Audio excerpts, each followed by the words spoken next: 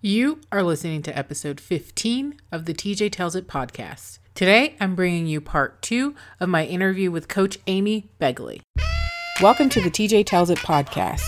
I'm your host, TJ, and this is your straight talk guide to the fitness lifestyle by a non-traditional fitness junkie. Have you ever said, I could never run, lift weights, take a spin class, complete a 5K, or even that marathon? If you ever said, I'm not the fitness type, are you afraid to go to the gym because you don't know where to start or what to do? Or are you just looking for a little motivation to get out the door? If I just described you, then this is the podcast for you. You will hear about starting a health and fitness lifestyle, tips and tricks to staying on track and motivated. You'll learn the ins and outs of becoming a healthier you. You will also get to meet some of my favorite fitness junkies around and more. Lace up your shoes and let's get this journey started. Welcome to episode 15 of the TJ Tells It podcast. I am TJ, I'm your host, and today I'm bringing you part 2 of my interview with Coach Amy Begley.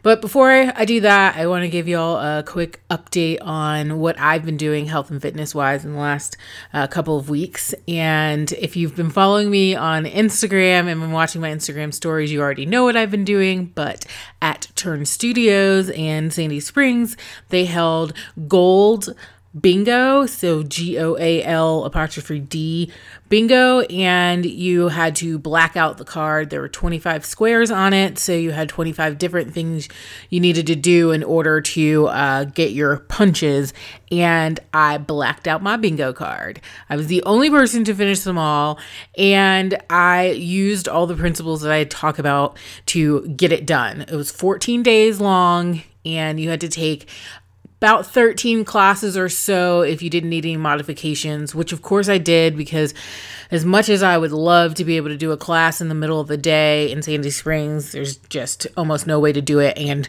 go to work in the same day. So it meant that I took classes with all the different instructors that offer classes, and it was nice to do that since I hadn't tried everybody's class, and it was just a fun goal to work towards. It definitely made when you're in class and you're like, oh my god, this hurts so bad, but in my head I would think, oh, bingo made me do it. That was a hashtag that I used. It wasn't the only reason that I showed up, but it was a great accomplishment. I think it was one of the first times other than Fit Trip that I finished a gym challenge or one of those 30-day challenges that you may do or a 2-week challenge. It was just something that I set my mind to and I did it. It was great to also have training for half marathon in mind too, so it pushed myself harder and do more things during class. So by the end of the 14 days, I was able to do some TRX tucks, which I had never even attempted prior to that, and a host of other things. Plus, I got introduced to a whole new music artist genre called Bass Nectar by one of the instructors, and so it was just really cool to have that sense of accomplishment, and it was fun to meet different people and see the same people showing up to class to try and black out their bingo card as well. Other than that, I am preparing, or I guess as prepared as I'm going to get for the Thanksgiving Day half marathon, and I will report back on the next podcast how that goes. I suspect I'm going to very much earn my macaroni and cheese this year, but I will get it done and complete the Triple Peach series through the Atlanta Track Club, which if you are a brand new listener or not familiar with Atlanta Track Club, it is the premier running organization in Atlanta. It hosts the largest 10K, which is the Peachtree Road Race on July 4th, which is the first race in the Triple Peach series. The second race is the PNC Atlanta 10 miler, and it finishes with the Invesco QQQ half marathon on Thanksgiving. So that is the last thing I have to do to collect my extra medal and shirt. And I think they give you pie too, but really it's just a sense of accomplishment. I've been doing it every year since it started, and it's one of those things I look forward to for fall training. But that all being said, Let's pick back up with the interview with Coach Amy Begley. I purposely left you on a cliffhanger in part 1, which let me pause and say, if you haven't listened to part 1, you should definitely go back and listen to episode 14, which is the first part of my interview with Coach Amy Begley. You'll get to hear how her journey started, some motivational tips and practical tips for how you can move along on your health and fitness journey. And if you are looking to coach or you are coaching people, she has great advice on how to motivate people. Plus, there's some fun little tidbits about Amy and her transition to Atlanta when I first met her, because it's my podcast and I can tell stories. But we're going to pick back up. I left you on the cliffhanger of asking her what her biggest hurdle was, and so we'll start right there. And so, what's your biggest hurdle? I jokingly say that I literally get in running clothes every single day, and if I run once a week, I'm really lucky. And mostly because I will get to practice, and something will come up, or I will need to readjust a workout, or some athlete will have a meltdown, or something will happen. Like today, I got to practice, but one of my athletes' races started exactly when practice started. So instead of going out to run, I sat there and watched my phone and the tracker on his race. And then the tracker didn't continue to follow him. So then I knew something was wrong, so I'm trying to get a hold of him. And 3 hours later, I get to start my run, which then, it started raining and all this other fun stuff, but I definitely needed my run at that point. But typically in the past, I would have just, spent 3 hours later. All the other athletes are now gone from that practice. I probably would have, usually gone home and not run. But today I actually did run. So that was a plus and a yay for me. But yeah, I have great thoughts of getting runs in, and then things happen. And, I could at some points, I should probably be more selfish sometimes and go out and do it, but I guess right now, the thing that Andrew taught me when I first started coaching was it's not about you anymore. So I've probably taken that too far into not getting my own stuff done, but doing everybody else's like coaching and things like that. So you know what? I am still learning that balance, as you know, because you said you run more than I do a week. Yes, and yes, you do. But for me right now, I don't know. I'm putting other practices and people's stuff in front of mine. People always ask, why didn't you have kids? I'm like, well, I made that choice not to have kids, really. A lot of my athletes, they aren't my kids, but they're my projects, I guess I like to say. And they take up a lot of time, and I enjoy it, and I like doing it. But I'm like everybody else. I have the same issues with balancing life and work and fitness. I'll own that. Good. I like it, because I was totally going to call her out I know. and be like, y'all, just because she's an Olympian does not mean that she does not have the real people struggle of when am I going to run, now that it's not your job to run, but your job is to help others reach their goals, and even though you may have your own personal goals. But I do want to talk a little bit about the idea of being selfish. I feel like women, when they start their health and fitness journey and they are either taking care of people, whether it be they're a volunteer and they're taking care of their group of participants, or they're a coach like yourself who has athletes that you need to take care of, or you have a family, or you have kids, and they don't take as much time as they need versus want, which are two different things, they need in order to keep themselves healthy or have that stress relief that they need, but because they think of it as being selfish. Mm-hmm. As a person that's a dog mom, but I volunteer probably way more than I realize at times until someone asks me to catalog it. I do find that sometimes it's like, oh, I really want to help this person, but I have this run on my schedule. What am I supposed to do? You have that conflict in yourself about, is this selfish for me to take time for myself to get in a run or a workout and kind of move myself forward and stay as healthy as I need to be? Would you call it selfish if you're doing it for your health? Like, you think about it in terms of I'm staying healthy versus I'm taking this time that I should be spending doing something else. Definitely everybody has their spectrum of what they call selfish. I mean, there's, I think I don't think people do enough self-care. I think self-care in the U.S. is so lacking in so many ways, whether it's exercise or just relaxing or taking time to yourself or therapy, or there's just so many things that we don't do. I think it's lacking. I think we like to think of it as, we always think of helping other people more than we think of helping ourselves. And usually a lot of people tend to help others, and whether it's a nice excuse to use to not exercise. I mean, because granted, I could get up at 4:30 and get my workout in before practice starts at 6, but I also don't get home from work until like 8 p.m. too. So, there's that. And there's a lot of things, but there's also other days I could take advantage of when we don't have practice and I could do it. So I definitely use both excuses. I don't think it's selfish. I think people need to view it less selfish and more as self-care. And they say, the healthier you are for yourself, the more you'll be able to help other people. It's true. It's true. But it's very rare that people actually think it and do it. It is easier said than done, for sure. I know sometimes I have let it slide when my reason why I started my health and fitness journey, which is fatigue. Episode 1 tells you all about that, so y'all can go back and listen to that. But when the fatigue catches up to me and I'm like, what is going on? Why am I so tired? And then I'm like, oh yeah, you let that whole, your prescription for what solves the fatigue fall to the wayside. And then I start penciling more time in for self-care, because it's really more self-care than selfish. Can you end up on the end of selfish and let other things slide? For sure. Very easy, especially when your social life is in a race enabling society.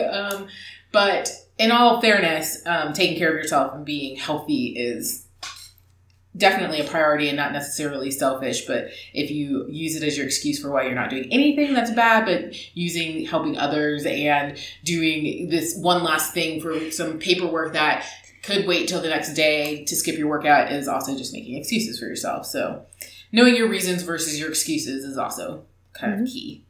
Oh, yeah.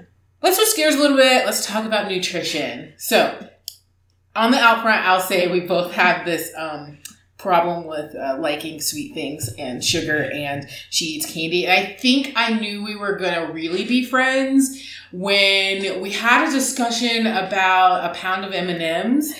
And I was like, oh, wait, she eats candy too? Oh, okay. Yeah, we can be BFFs all the way. And it's a lifelong friendship. So let's talk about nutrition. We can talk a little bit about like Olympic nutrition. I know you get to eat like healthy stuff and vegetables and pay attention to it. And there are people telling you what to eat and whatever. What's your nutrition like now?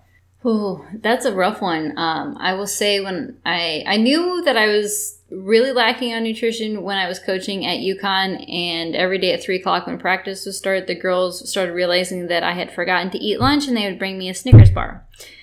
So that's how my nutrition ended up when I first started coaching. And when I was growing up, I couldn't figure out how coaches got so out of shape until I started coaching myself.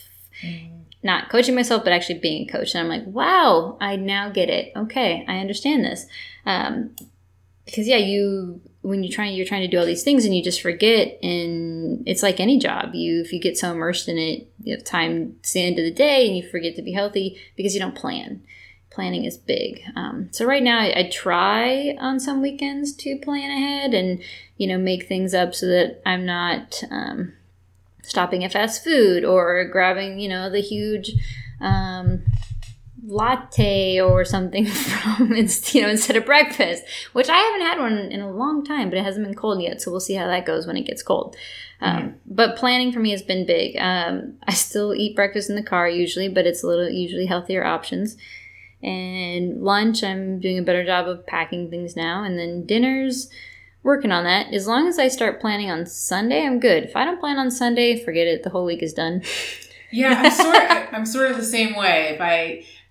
Even if it's just a plan and it's not like the full-blown meal prep, everything in the containers measured out, which is optimal in what I hope for in life, but it doesn't always happen. But if I don't even have an idea of what I want to get at the grocery store trip I've planned for like Monday after work, I will eat all kinds of weirdness or nothing at all, and both are very much not healthy or good for you or good for me keeping friends, because I also get hangry, and a Snickers used to be my go-to for solving that problem, but then you have the crash and it's all bad, and it's a cycle that happens. But so planning a meal or menu, or at least having an idea of how you're going to feed yourself, kind of keeps you remembering that you do actually need to eat, because when you get so involved in things, you're like, oh, I need to eat something. And then someone asks you a question and then you're like, oh crap, I haven't eaten lunch yet.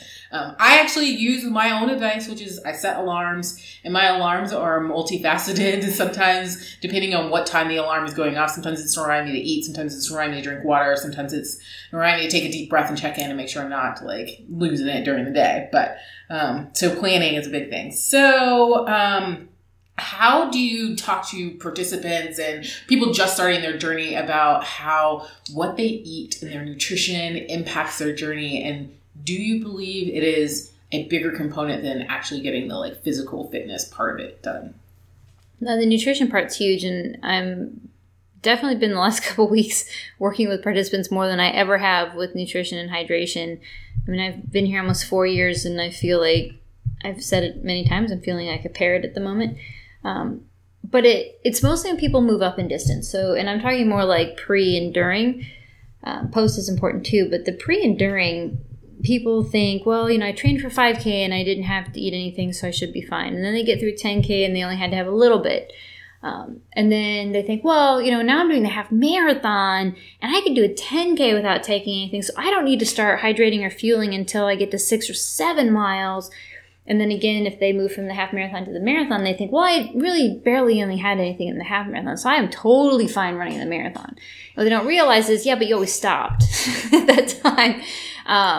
And so convincing people to actually fuel properly, I'm like, just try it for me once. I just say, try it for me once. If you don't feel better and if you don't make it past X point, then okay, fine. But inevitably, when they fuel prior and they actually start fueling early and often, it's amazing how much farther they get. They can do all the training they want, but at a certain point, when you don't fuel properly, the body's done. And they could have done the best training ever, and it's not going to happen.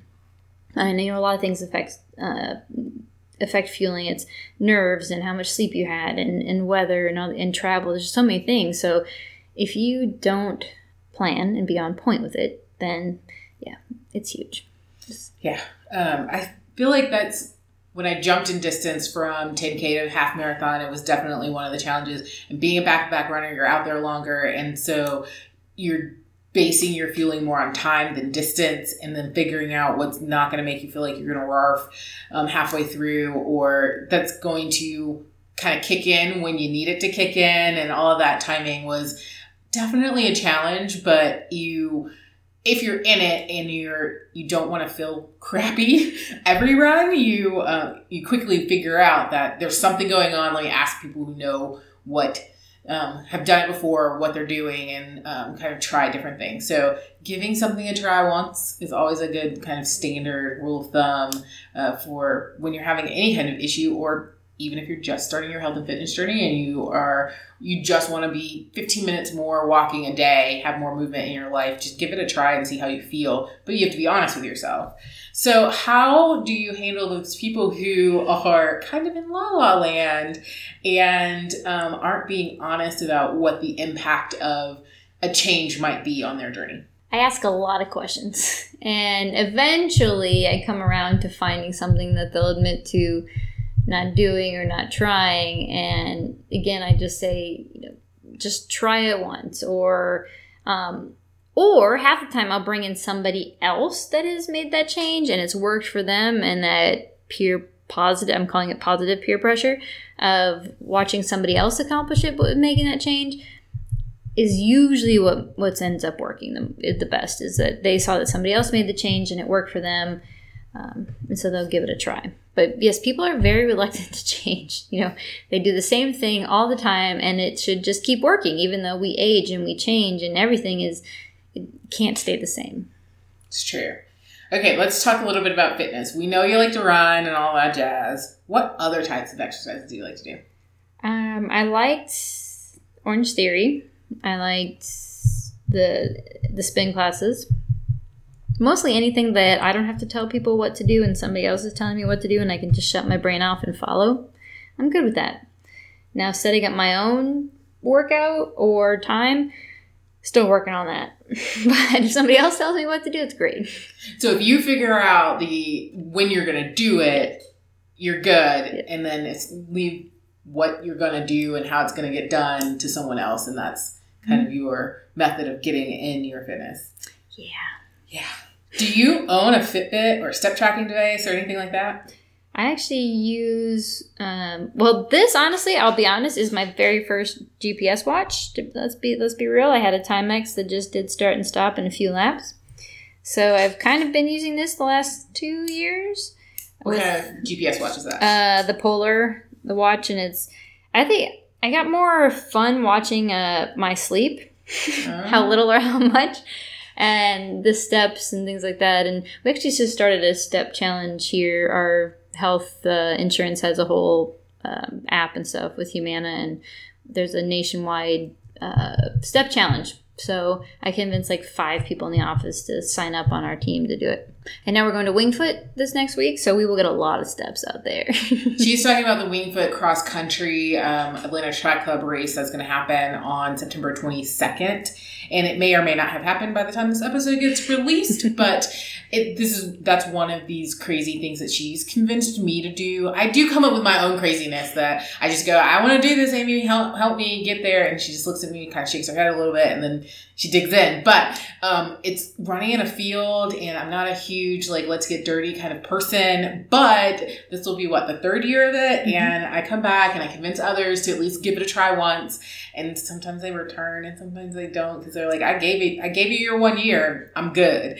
But it's a lot of fun. But anywho, so convincing people to do things is a huge challenge. We'll start with step challenges since you mentioned that. I have a Fitbit. I like to say I'm in recovery from when you first purchase a Fitbit, and then I figured out that it would give me props for doing 10,000 steps a day. And then I set this goal of 10,000 steps a day every day for a year, and it then started to consume my life a little bit.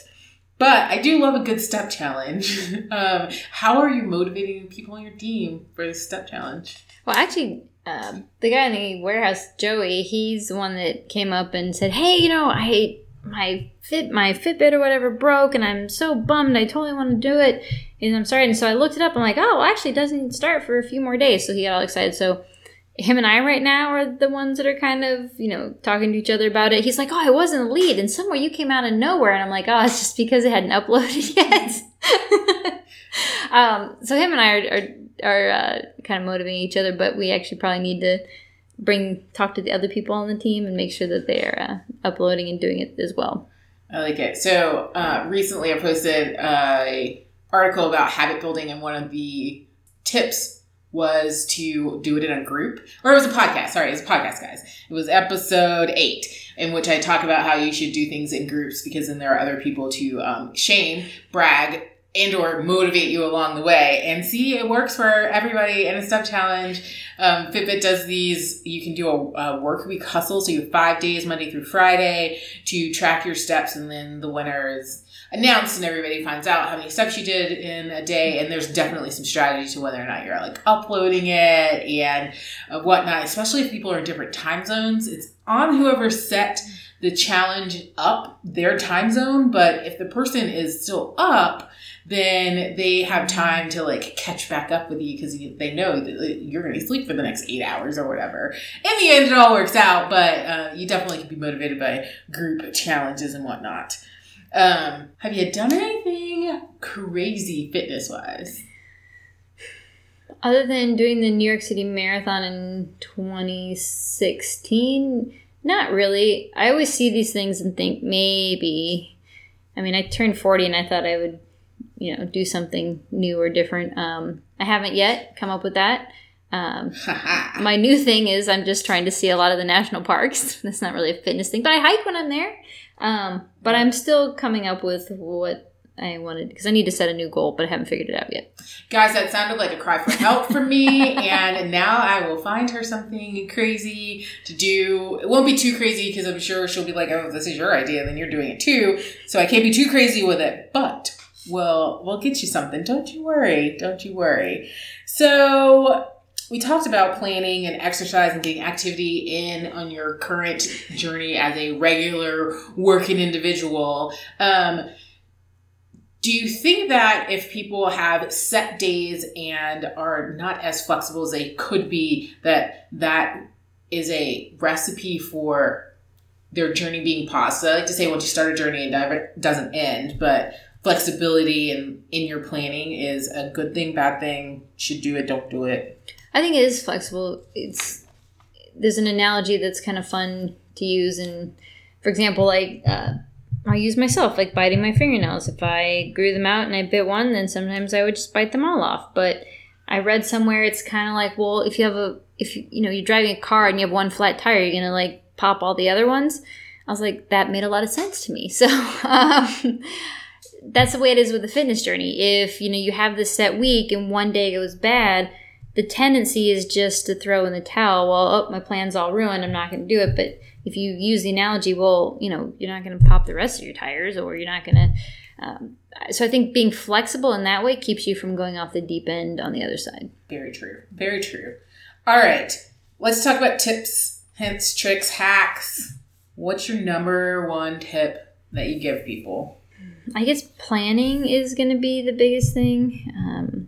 And that can be in everything. So, for example, planning on, like, if you don't bring a water bottle, you're probably not going to get as much water in. If you don't plan out or bring your food, you're going to end up having a Snickers bar for lunch. If you're going on vacation or you're on a work trip, if you don't plan ahead and see where you're staying and do they have a gym, or is there a running route or a park nearby, or even if, like for you and I, if they don't have gluten-free options at the place, are you packing enough food to take with you? So literally every single thing in your journey begins with planning. That is probably my biggest tip to people is you just gotta start planning. Awesome. Can you recommend a go-to source, blog, book that will help someone who's just getting started on their health and fitness journey? I would say writing things down in whatever way it's best for you. I started with training logs, I started with running logs, and then I finally just made my own that I put into a 3-ring binder, because you can customize it for however you want. Because a running log wasn't good enough for me because I did a lot of cross training and I did what I called equivalent miles.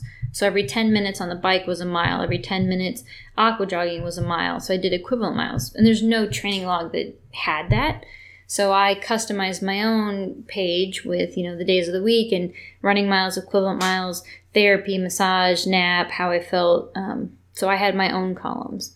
And so I think however you need to do it, whether it's just a plain notebook, whether it's a planner, whether it's whatever it is that you can write things down, either what you've done, what you want to do, and your goals, it's going to help you, A, in that planning, and B, in where you're going. And you can look back and see like, oh, I did too much. That's why I was really tired. Or I didn't do enough. Or, oh, wow, I really thought I did more than that.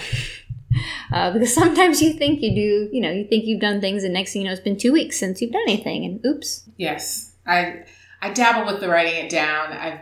I've kind of, I have a running journal, and I don't like it because I feel like it caters towards elite people, and also does not include enough room to write down all the other cross training and craziness that I do sometimes during a week, any given week. But I also, when you write it down, it seems like it then becomes cemented in history. So then when you go back to look back, you're like, I can't really play that game of I can't remember if I really did this, because it's right there in black and white that you did or didn't do something. But now I've taken to kind of, in order to provide information and the truth about what a health and fitness journey looks like, I kind of do jot down notes, but they're like one word, or kind of here's a bare bones about what I did for that workout or activity or whatnot. And then if I have some kind of strong feeling about it, I will note that down too, so that I can figure out whether or not it's just I hated that and I don't ever want to do that again. So then I need to scheme in my head for when Amy comes up with that workout again, how I can get a different one. Or if it is like, oh, something is messed up, or I forgot to do something, or need to make a change and figure out what it is. But yeah, I like that writing it down thing. And I write it down in 15 different places. And so then every now and then when I need to figure out, is it time to set a new goal, or why am I feeling kind of blah about the whole thing? I then go collect all my Post-it notes and my calendar and my electronic calendar and kind of merge them all together to see, did I make any progress? Do I need to change something? Is it time to set a new goal and that kind of thing? So it's kind of cool. I like it. So you mentioned briefly that you have celiacs and that you're gluten-free. And as y'all know, I am also gluten-free. What is your go-to nutrition product, supplement, anything? For me, it was... it's been Generation UCAN probably since 07 or 08. I was one of the first people to kind of use it back when it first started. Chocolate obviously is my favorite go-to after. I'd make that into a smoothie, add some coffee, and off I'd go. That was my favorite post thing to do with it. My pre is, I add some caffeine to it with some BCAAs, and it sits well for me. It's just worked well. So I try not to change it since it's worked for me in the past. Like it. I'm also a Generation UCAN fan, surprisingly, because Amy told me not to be a surprise. But it does actually sit well. And I also do, my current rendition of it is I do the plain because it's complicated to feed me and I can't do all these extra ingredients that are in there. But I add unsweetened cocoa powder to it, PB Fit peanut butter powder, and honey or agave, or if I have not planned appropriately or have run out of those two things, I will add raw sugar in the raw. And then I will do Fairlife milk, either whole or 2%. I'm not down with that skim milk stuff. And I shake it up in a shaker bottle and it works perfectly. It is this delicious, snickery kind of drink that is a great small mini meal. And when I'm super tired, it's been a hard workout, or I know I have another workout in the evening, I will add a shot of espresso to it too. So Generation UCAN is super flexible and delicious. Okay, so maybe not delicious until you add the flavoring to it in my world. But it works and it's portable. So it helps with that whole planning thing. I always have random packets of it in my bag and that kind of thing. So anywho, I crowdsourced some questions because I was like, if you were interviewing an Olympian, what would you want to know from them? And since I've known Amy for the last 4 years and I will ask people anything, I knew the answer to a lot of questions. So I asked a couple of my friends what they would ask her. So when was the first time you realized that you were like a hero figure, celebrity, and like how did it feel? It was interesting. When I ran for Nike, they always had us do these signing autograph sessions at high schools, at meets, at things like that. And after the Olympic trials, everywhere I went, people would say, oh my gosh, your race was so inspiring. Or your race was the favorite race in the 08 trials. Or it was, I watched that, or I was there. It gets creepy sometimes when like you're at the airport and you're just sitting there and people come up to you. It doesn't happen as much anymore, which is good and bad. It means you're getting older, but it also is like, okay, you don't get weirded out that people just walk up to you or they ask you.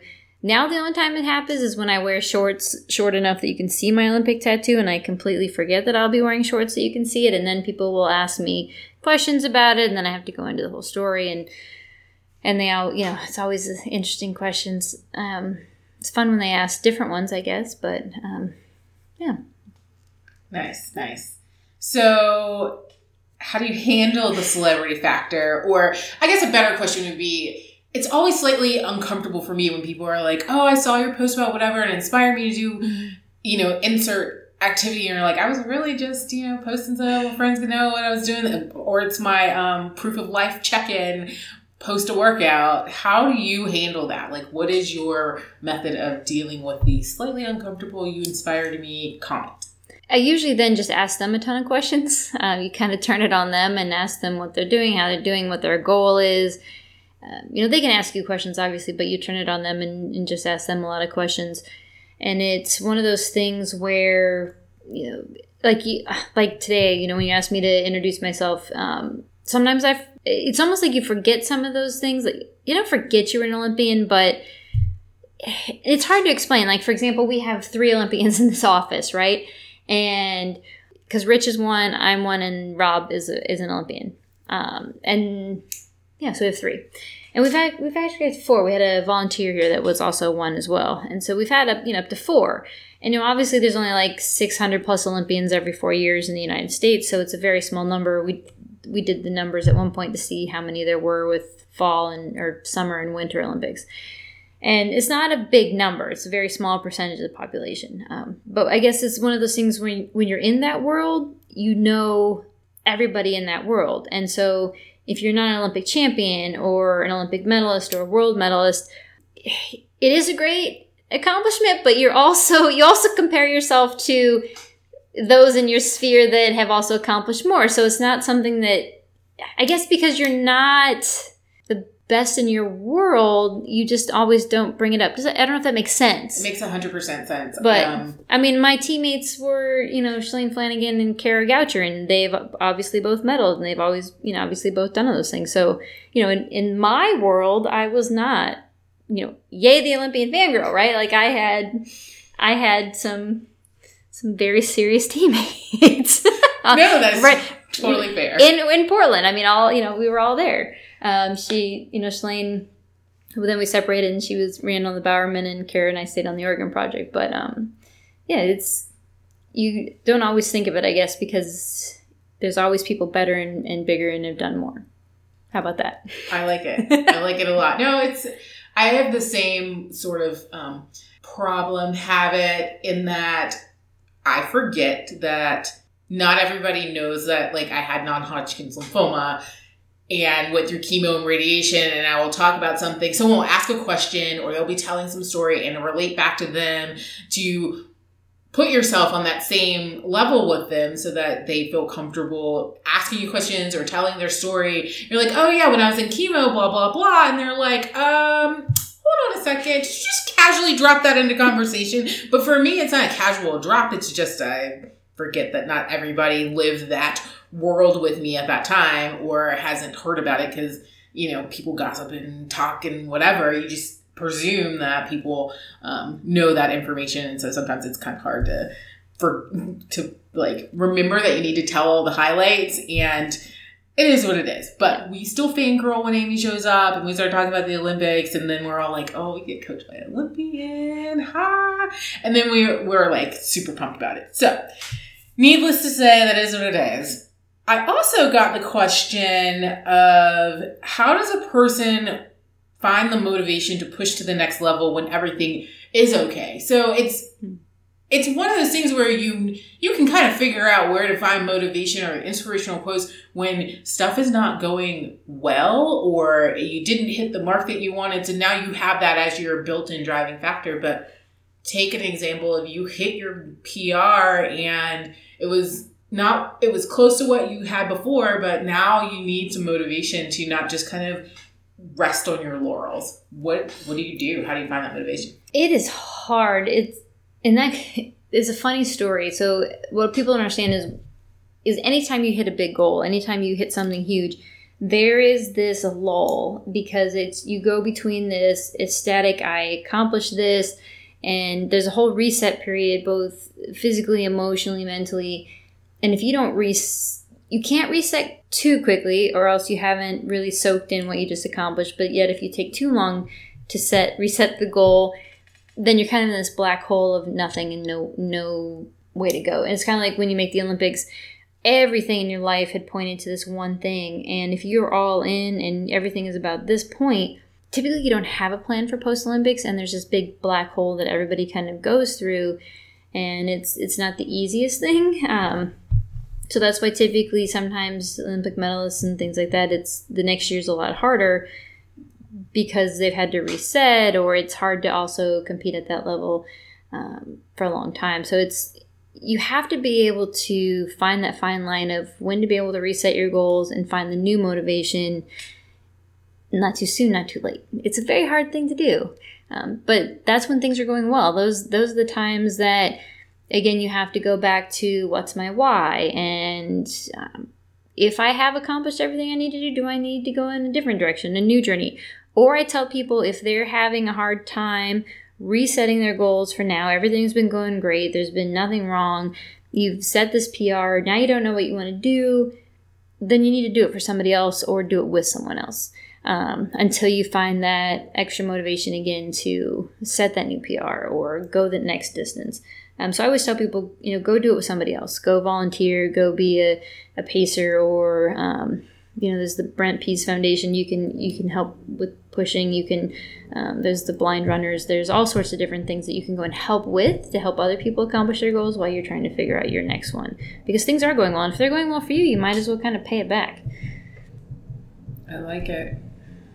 It definitely keeps me motivated when I do run leading, and I'm like, I have to keep moving, keep myself ahead of the participants, because you can't be the one that's on the run that's like, I can't do it today, guys, because they're looking at you for the motivation or the belief that they can make it through and that you're not going to die doing whatever it is. And I'm big on not being hypocritical. And so if I'm telling you to do something, I fully expect that if I tell someone to do something, that their next response will be, are you doing that? Because that is my response to people who tell me to do something that I may or may not perceive as uncomfortable and or crazy. I'm like, are you going to do this too? Because I'm not doing this by myself. And so doing it for someone else is a great way to kind of figure out where you want to go next. And a lot of times you'll have a moment in your life where it inspires something new for your own personal gain. So I like it. All right. Another question I got is, what are your tips for pushing through pain, failure, and or disappointment?